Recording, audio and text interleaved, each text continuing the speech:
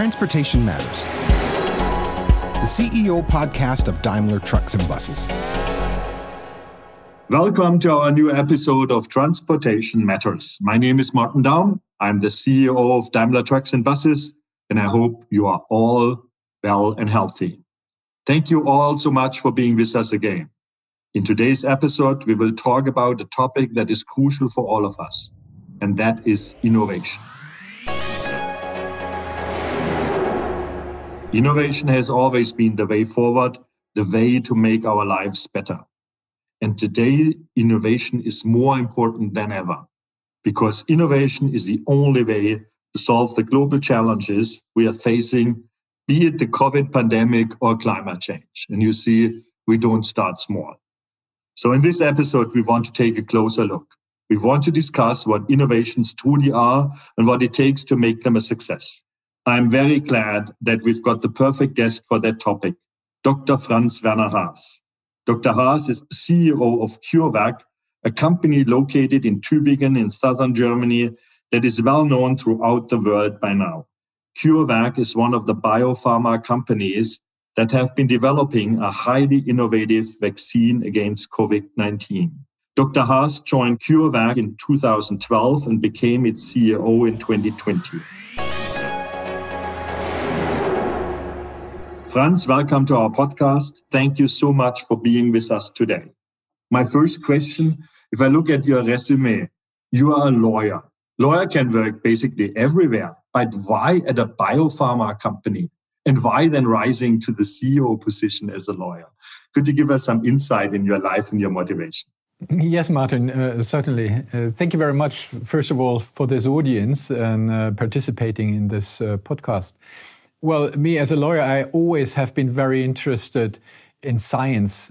And my interest in law and legal systems is more in the organization and how to use the legal systems and regulatory systems in order to make something work. Therefore, I never worked in a law firm, but always in industry. And since 2002 in the science industry, biotech industry. And as a lawyer, especially in smaller companies, you have to take advantage of certain tasks. Then you're sitting on the one side trying to get a contract done with a pharma company. And in order to do this, you have to understand what it's all about. Because a contract is just a contract, but you need to understand what is the content of this. And by that, I went more and more into business development as well, and how an organization, a company should be run. Especially then if it is a listed company, which is even more so regulated. And this is how I'm standing now in the life science industry for more than 20 years. And Ingmar Hoerr, as a founder of CureVac, I know him since 2006, said, well, after a while, don't you want to join us here at CureVac? And CureVac has been 80 people at the time. And so I took over the operations, the legal, HR. And so I'm one of the RNA people. And when in the beginning of last year, Ingmar had a physical health problem, I was asked, as I'm with the company so long, don't you want to take over? Because I know what the company is all about. I know about the strategy, and I have been working with Ingmar so close, and said, yes, of course, because there was a need. And then you do in a biotech company what you have to do. And this is how I ended up as a CEO, which is certainly an honor to be. And when you joined CureVac, had you ever the idea that a global pandemic would jettison your company to the pinnacle of media and world attention? Or was it always some kind of a scenario in the background, or was it now even a surprise for you guys? Well, Ingmar hired me with the promise that what we do at CureVac is something which is turning the medicine of today completely upside down. If you really can make your body produce your own drug by coding exactly the protein which is needed, this is a potential even I understood as a lawyer at the time, and then entering much more into science. So it was quite clear that this has a huge potential. And now to be in a situation in this pandemic where mRNA obviously can make a huge difference, because you know the target you're going after. You can bring this on the mRNA and encode exactly this piece of the virus and give it to the body, and the body is taking this up, and the immune system is trained by that. So that is exactly the reason why this company has been founded at the time by Ingmar and Florian von der Mülbe and Steve Pascolo, to make exactly this difference. That it would come overnight to turn the company upside down within a year's period of time. I think nobody was expecting this, but this is a scenario where this technology can make a difference, and this is only where it started. And where it starts, there will be other vaccines, there will be oncology, there will be molecular therapies. So it is more or less why the company has been founded 20 years ago. I still remember last year very well when COVID came up and went through my process, like most everyone, from the listeners to any other manager.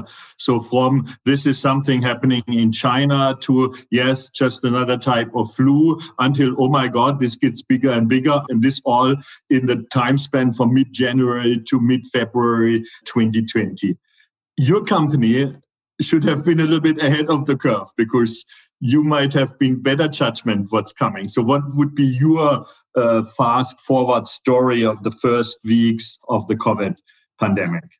Yeah, in the beginning, our scientists are more or less trained, and they do this. If there is a new virus coming up, they order exactly the sequence and try to see, can we put this on mRNA in order to see what it is and whether our technology is working with this regards. Because also all viruses are different to one each other. So at the time we had a rabies vaccine in development, and accidentally Christmas 2019, we had our new manufacturing site certified by the regulatory authorities. And so our rabies vaccine really we could see that with 1 microgram, so 1 millionth part of a gram, you can get protection.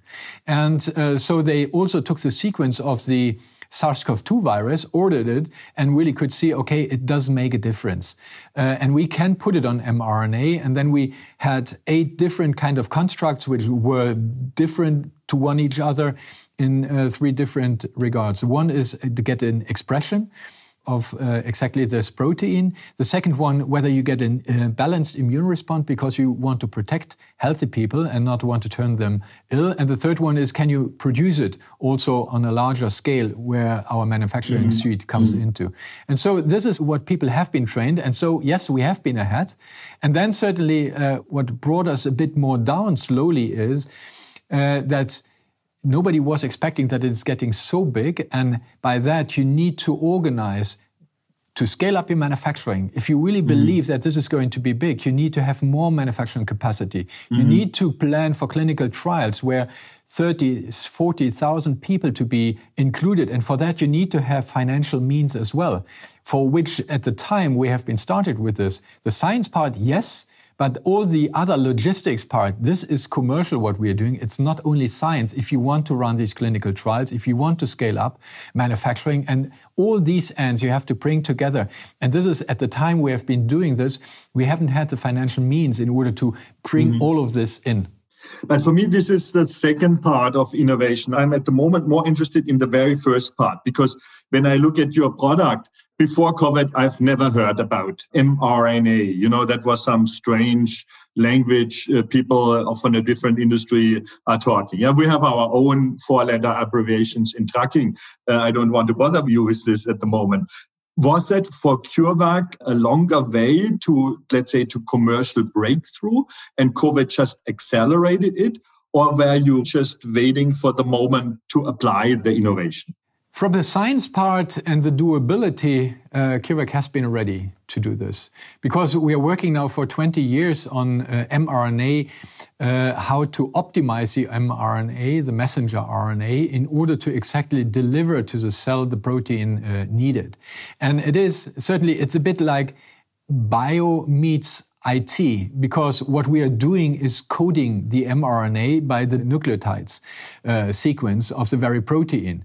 And this is where you can be so quick in order to do this. So that's why our scientists, this was the same when it happened with Zika, with Ebola. So our scientists, they know then what the nucleotide sequence of the virus look like, and then try to get it on the mRNA. Yes, so therefore, to answer your question, I think the mRNA technology is exactly where it can make a difference, and obviously it does, which is good. Because my problem is, but I would like to hear your answer first, is sometimes you have great innovation, but it takes time that you get it to, in our language, to market, or you bring it into effect. So for me, it looks like you had a technology where you were researching since 20 years already, ready, but the world hadn't heard about it. There was not that cure for what you mentioned, rabies or Ebola. They didn't do the splash now COVID certainly is doing. So was there any restraints in the past that the technology hadn't that huge breakthrough, or was it just under the radar of the general public? I think under the radar of the general public, yes, for a simple reason, because there was no mRNA product out there, which is now only happening. And each innovation, I don't know whether you can confirm, each innovation needs also its time to be applied. So because there is vaccine industry, and the industry in vaccines is very consolidated. So there are not that many companies out there. If you turn to oncology, there are much more. And why is this most probably the case is that there is an industry which has something to offer, which is especially this egg-derived kind of vaccines. And so with a new innovation, you have to conquer a field which is somehow working. And by that, you have to have very good arguments why an industry which is established has to invest into an innovation which is eating up more or less the markets of the already established products, which are egg-derived. So the swap into the new technology has somehow been forced into now by this corona pandemic crisis, that you could see that the existing technologies are perhaps not good enough for this very use case. And by that, that's why I mean there needs to be a need to apply an innovation for products itself. And now, as you can see, a huge efficacy. I mean, that's for me often the fascination with innovation. And as I said, I have my own example inside Daimler Trucks, and I have it even in my own biography. About 23 years ago, I got offered a job at a Daimler sub-company who worked on the fuel cell. I had different opportunities at that time, and I haven't chosen the fuel cell, but I looked deep into it, and I was fascinated already 23 years ago by the fuel cell technology. So the question is now, why did it take 23 years? Yeah, that such a compelling, let's say, technology now gets into mainstream, and we are talking now bringing it into actual vehicles and not just research vehicles. And as you said, it needs a need, yeah. And for us on the trucking side, it's a climate change. The biggest handicap so far was certainly the success of the technology, diesel, very successful, absolutely efficient, much cheaper than the new one. But you had side effects, exhaust, which ultimately society, industry, we have to change something. We have to accept higher things. So it's not absolutely parallel to your situation, but I can understand why sometimes a very successful innovation, which potentially in 10 years will be general knowledge and everyone would say, how stupid had I been or had we been that we haven't used that in 30 years. Yes, this is always in hindsight, but here I really see what can we do as an industry to become faster in future when we have those steps. Did you sometimes debate that inside CureVac, or you say we just have to wait and be prepared, and when the situation comes, then let's use the situation? Yeah, of course, we had these discussions tremendous times because, as an industry, innovation industry, innovation does not come for free. This is really, it is expensive in multiple ways. First of all, you need to put a lot of money into innovation to develop it, especially in our industry, because before you have got a product, you need to have this development path on a phase 1, 2, 3. You need to have manufacturing. At the time, Ingmar and Florian wanted to run the first clinical trial. There was no GMP manufacturing, which is a special grade of manufacturing, special, highly regulated process to follow up with. Otherwise, you cannot have this. This was worldwide not available. So the one innovation needed other innovations to come on top. Otherwise, there was nothing to bring into the human. So that's one thing. And it is, as I said in the beginning, also for this clinical trial now to develop a product within just 12 months time has never been done in the pharma industry. And you carry exactly this investment until the very end. Even in a phase 3, it's not a given that the product will enter the market. There's still a development risk. And by that, normally you have got 7-10 years in which you have to invest. As I said before, there are products out there. So you need to go to exactly these companies with the CEO of these companies to say, you need to invest something, take money in your hand to invest into a new technology, which will take time. The innovation is not coming for free. And you're absolutely right. There needs to be this big, massive need in order to set free all this energy, because it's not only that you convince one person, you need to convince now regular authorities to be very fast now to fight this pandemic on a technology. What I'm trying to say is innovation needs also a community who is convinced. Otherwise, you're a lonely fighter, and if you don't have these followers, you will stand just as a pioneer without turning. So you need the competition there as well, that people are taking this up.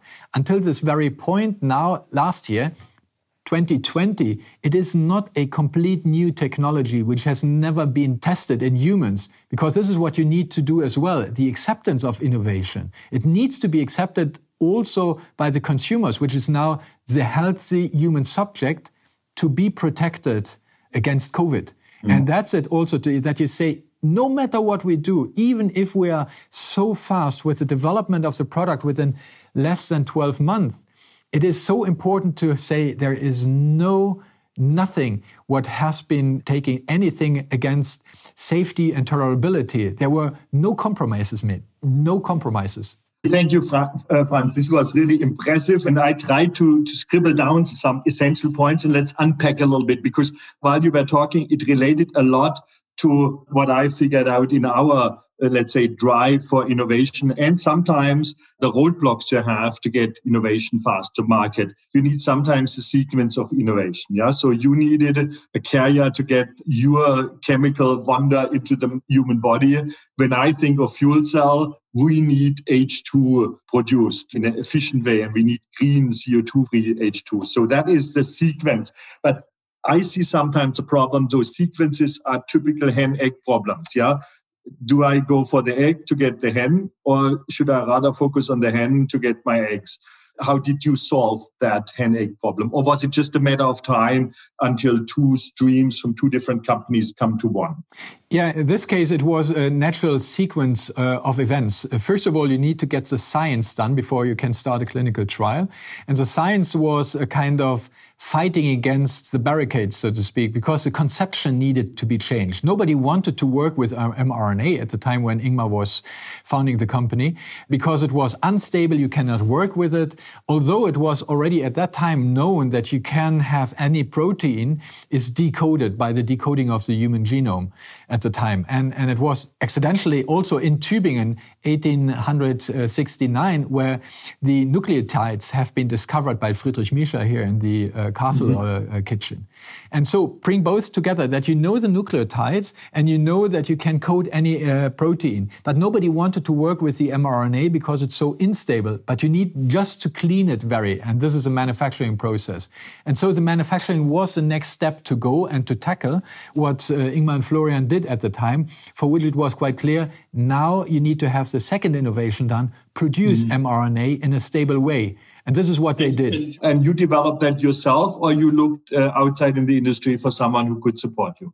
Well, there was no one because it was not existing, because nobody wanted to work with it. And so, yes, we had to work together with the regulatory authorities. So I was not at the company at the time, but Florian went to the Regierungspräsidium and said, well, can you help us? Because this is what we want to do. Everyone was really fascinated and said, well, you have to come up with a proposal, and then we say yes or no. And then, well, it's very hard to have a proposal if there is nothing existing. And so both have been working as a regulatory authority and a company working together in order to make it happen. So you always also rely on industry or on other partners independently where they're coming from. In this case, regulatory authorities even. We go back to our initial one, what drives innovation. The first one is you need often a sequence of innovation. So interesting how you solved it. As I said, we on the other side depend a lot on green H2, and that Unfortunately, we are not an energy company, so that now needs a close collaboration. And I think that is a common thing. You have to say, I want to go there, and then this solves the hen egg problem. Is if one declares I'm the egg, then the hen will automatically be following. And whether you then produce it yourself, like in your case, or whether we get then partners excited to do it on their side. The second one, I think, was for me a very important one, what you said is you need an environment and a community that thinks in the same direction. Real innovation, just to be the only one in the world who has this aha, is sometimes not enough to push it forward. Could you agree with that? Or? Absolutely confirm for two reasons. The one reason is that sooner or later you need another partner, which is the pharma industry, who helps you to develop a product. Because if you have got a technology platform, that's one thing. And even if you know how to produce it, it's the other thing. But then you need to have this clear understanding what a product would look like. And then you need other expertise there as well. The clinical operations, the pharmacovigilance, if you're in the market, all of this expertise. By that, you need to convince a professional in the field, which is in our case the pharma industry, can you help us develop a product? And so in order to develop those, you need to open the door to these people who say, okay, there is something where we see, according to the scientific data, the preclinical data, or even early human data, that there is something. We see what it is. At the end of the day, you also need to convince the consumer, in our case, the healthy people who wants to be vaccinated, or cancer patients who are ill, who need to be treated. So this is exactly along these lines where you need to convince these people as well. There was another important sentence in it. If I go back to my company got founded to make the humans less dependent on horses as their major means of transportation, which was 130 years ago. Now, we are a very established company, global leader in trucking. Yeah. So in your world, I would be the equivalent to Big Pharma. Yeah. We know it all. We have developed for nearly everything our medicines. We know our processes. We are very successful. People love our products or depend on our products. And now comes the newcomer who wants to change something completely. And I could see there is a natural conflict. Yeah, certainly. On the other side, we are fully aware that we have to change as well. So what's your take on that? Yeah, absolutely. I think there will be a change in the pharma industry, and you see it today as well. There are companies with only a few thousand people. We are 660. And now coming with a platform and even are able to produce, and also not only by ourselves, we have got a network of other companies helping us to produce the mRNA. And this is changing. And this is exactly where we, for example, have a collaboration where Bayer is supporting us to bring our current vaccine on the street, so to speak, to stay in your picture. And also with GSK as one of the world or the world biggest vaccine player to develop a next generation even on COVID vaccines and even beyond COVID vaccines. So it is really then an alignment with exactly these companies to say, can we put our strengths together? We have got a nice platform which can make and does make a difference. And you have got the infrastructure, the idea, the product development expertise, what you can bring in there. And this is a very nice thing to see that the big pharma and biotech company meet on an eye-to-eye level, which is not always the case, as you can imagine. Yeah, I can really imagine. But it's good that it is complementary, that say, okay, can we put our strengths together? Because now in the pandemic, it's even more clear. It's a run against the time. We cannot afford to say, let's do it the biotech way, which is, not that much money, not the infrastructure, not these people. Or can we do this in a faster fashion together? And this is where it is. This is exactly where you break the ice to say, if we put our strengths together, this is exactly where we can come to an end, which is helping the pandemic situation or even beyond tomorrow to really change medicine based on our platform, which is good. Sometimes a real crisis situation helps to understand that it's not about me or you and it's how can we solve it together, create then a new situation, and then the pool will be enough that both guys get whatever is satisfactory. Another thing with innovation which comes to my mind is always both on the one side, the willingness to take risk, and on the other side, how do I deal with failure? If I look, in this case, your business is potentially much more risky than my business. And it's nice to have a new technology. Did you have, in the last 8 years at CureVac or 9 years at CureVac, any sleepless nights? There were many sleepless nights. I can tell you that within the last 12 months, it has been an accumulation of those. Innovation also comes together with failures. We had a prostate cancer trial which didn't work out because we have seen that the cancer treatment at the time when we started the clinical trial has been tremendously better while we have been running the clinical trial because of the checkpoint inhibitors, which we couldn't include because our trial was running. So this is really something where you see, this is really very hard also emotionally, where you put so much time into it. And most probably a bit different to your industry, if you have got a clinical trial, you set your endpoints. And then you have to go through. Whether you meet these endpoints or not, you don't know. You only will figure out. And then it's whether it's black or it's white. Mm-hmm. And if you don't meet, then it's done. You cannot proceed. Even if you're very late. This is certainly also what we took this lesson learned, we saw what was possible, and we kept on going. And in the same year, we closed a deal exactly on this learning, what we had with a pharma company, because they said, that's exactly what we also thought, that this would be the case when you started, but nobody knew. But now we knew, and based on these data, so it's an evolution kind of process, based on these data, we did get a deal which we most probably would have not gotten before without these data, although these data have been a failure. Within the last 12 months, I really have to say, there are quite a lot of sleepless nights because it's all in a light speed what we are doing. You're seeing the data. The data needs to be good, exactly what I'm saying, but all of this is compromised within a short period of time. Yeah, sure. But I would say this is what I call always operational hassles. Yeah, it's a lot to say to save the globe from a pandemic and just call it an operational hassle. But in this case, for me, the principle is clear. Now you have to get it really done. Yeah, there's a lot of work, a lot of problems. We have that every day as well.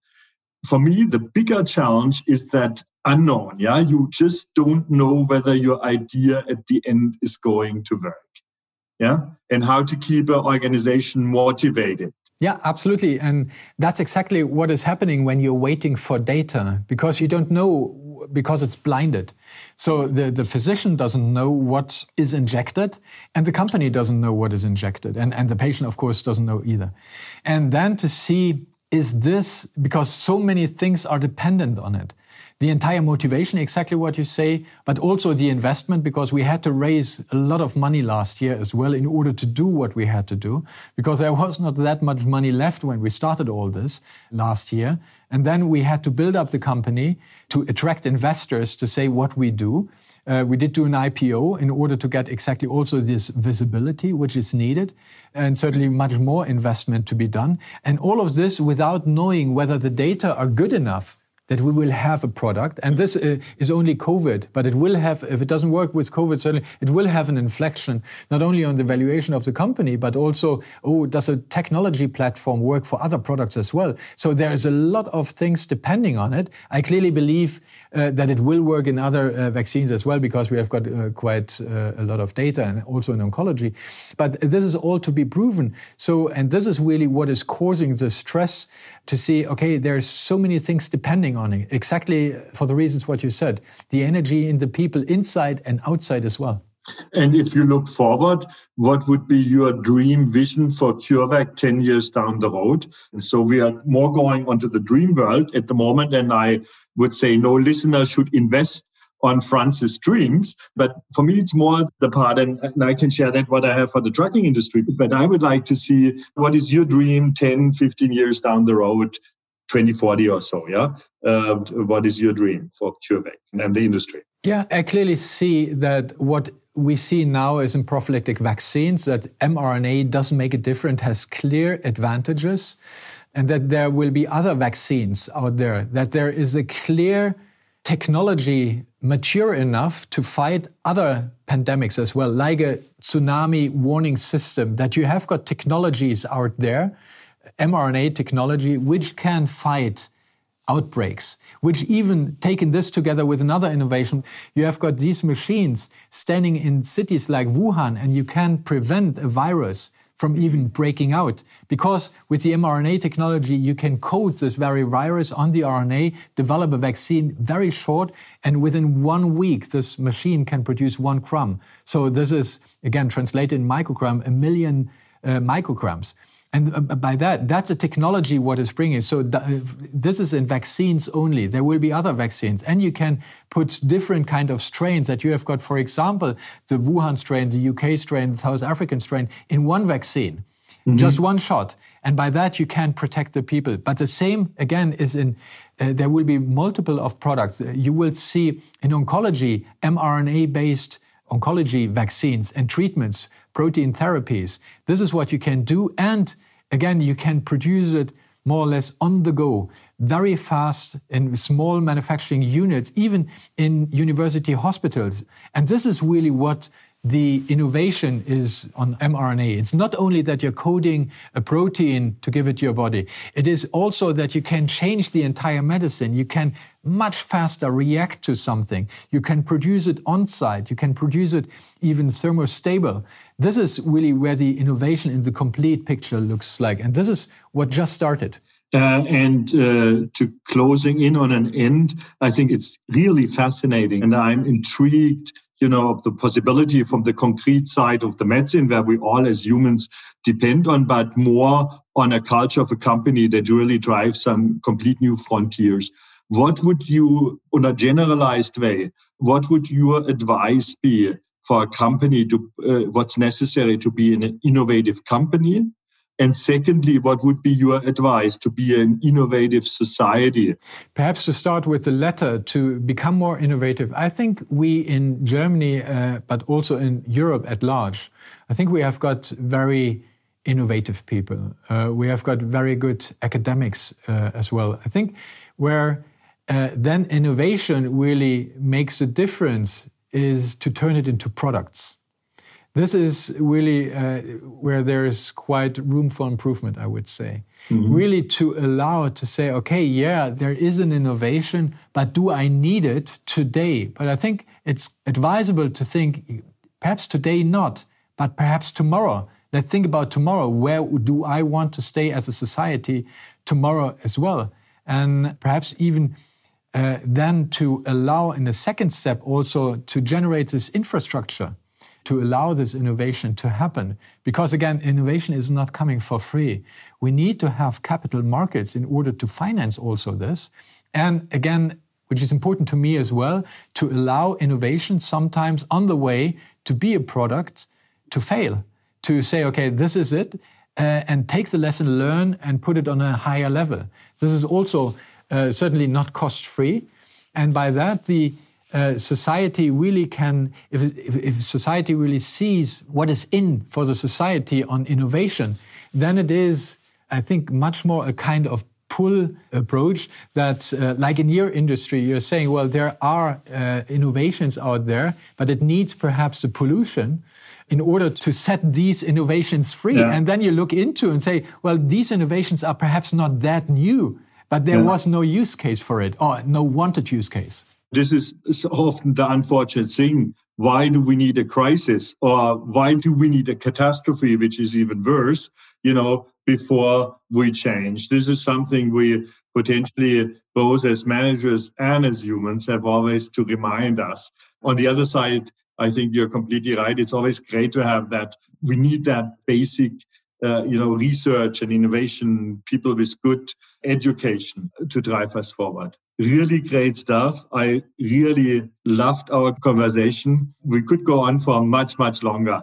So we have unfortunately limited time, but I hope for every listener that gives you good thoughts and good ideas to push forward with innovation in your company, in your area, to understand better what drives big and smaller companies if they want to change the world. I hope that we meet soon again. And Franz, at that point of time from my side, so much thank you for that great conversation and for all your insights. Martin, thank you very much. It was a pleasure, really. Thank you very much for the questions.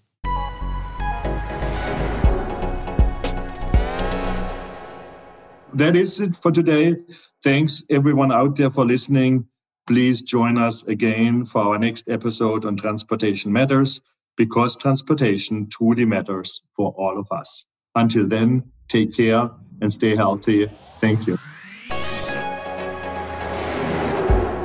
That was Transportation Matters, the CEO podcast of Daimler Trucks and Buses. Our next episode will be available on the first Wednesday of next month. If you enjoyed what you've heard, share this episode and subscribe to Transportation Matters on your preferred podcast platform. You can do this by tapping the follow or subscribe button right next to the podcast title.